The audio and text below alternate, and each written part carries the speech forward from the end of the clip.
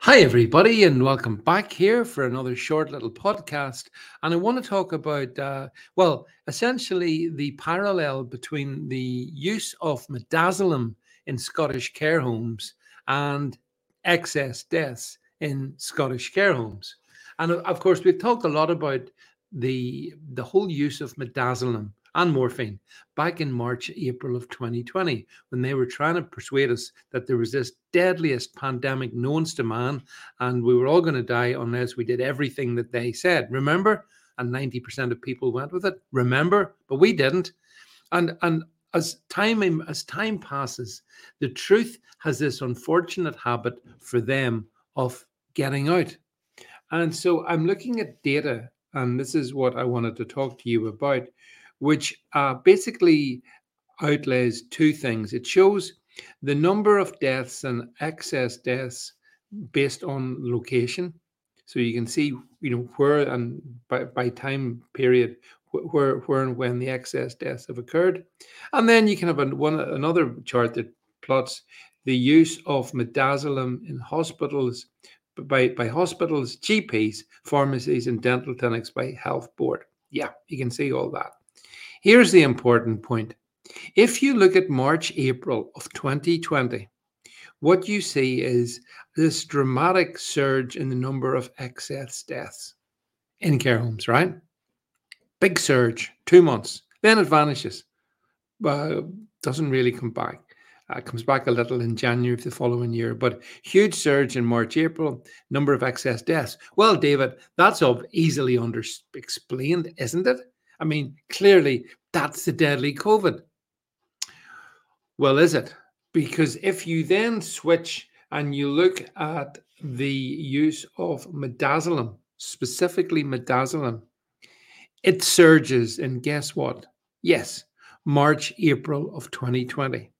So the two very months where you see all these excess deaths are the same 2 months where midazolam in Scottish care homes is being dispensed like candy.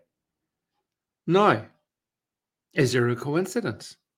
Well, there's different ways you could look upon this. You could say, well, look, these people were dying and of the deadly COVID, and the least people could do would be put them out. The authorities could do is put them out of their pain. And as we don't know, midazolam, along with morphine, these are very powerful drugs, very, very powerful, and they suppress essentially breathing.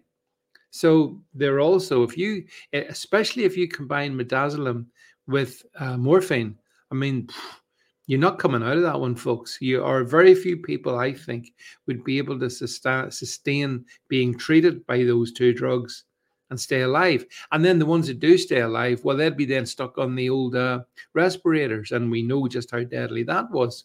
So I think when we look back on 2020, the evidence is pretty clear that in the March and April of 2020, and this happened across the whole UK, not just in Scotland, when we saw excess deaths, soaring, and we were being told, yeah, well, the average COVID death, it is older than the average, typical lifespan of 81. I think the average COVID was 82. That's because they were killing them. It's very obvious what was going on, and that's why Midazolam Matt Hancock should be put on trial, and that's why the people in Scotland and Wales and the health authorities should face a similar fate, and even here in Northern Ireland. It is clear, and I've argued this, as you know, for some time, that the whole thing about COVID was they had to create deaths. Now, they couldn't rely on the so-called pandemic to create the deaths because there was no pandemic. So they had to create the impression of a pandemic. And the way they created the impression of the pandemic was to get the elderly and vulnerable into the care homes and start giving them the midazolam. And that's the truth. And that's what these figures show. These figures show it's a complete overlap. And there's no other, for me, there's no other explanation as to why this went the way it did, other than the fact that basically the government and the devolved administrations were killing the elderly. Now, that's a horrible thing, folks. And yes, we did speak out about it at the time, and naturally we're shouted down and told, oh, you mad conspiracy theories, etc., etc. But as time's passed and the data has finally kind of seeped out into the mainstream consciousness, it just simply underlines everything that you and I have been saying. We know the wickedness that they were up to back in that March, April period. They wanted to create deaths so that then other people would say, oh, I could be in trouble if I don't do what the government tells me. And so, was March and April of 2020 essentially an act of genocide against our elderly people? Some people might think that's exactly what it was, and I might be one of them.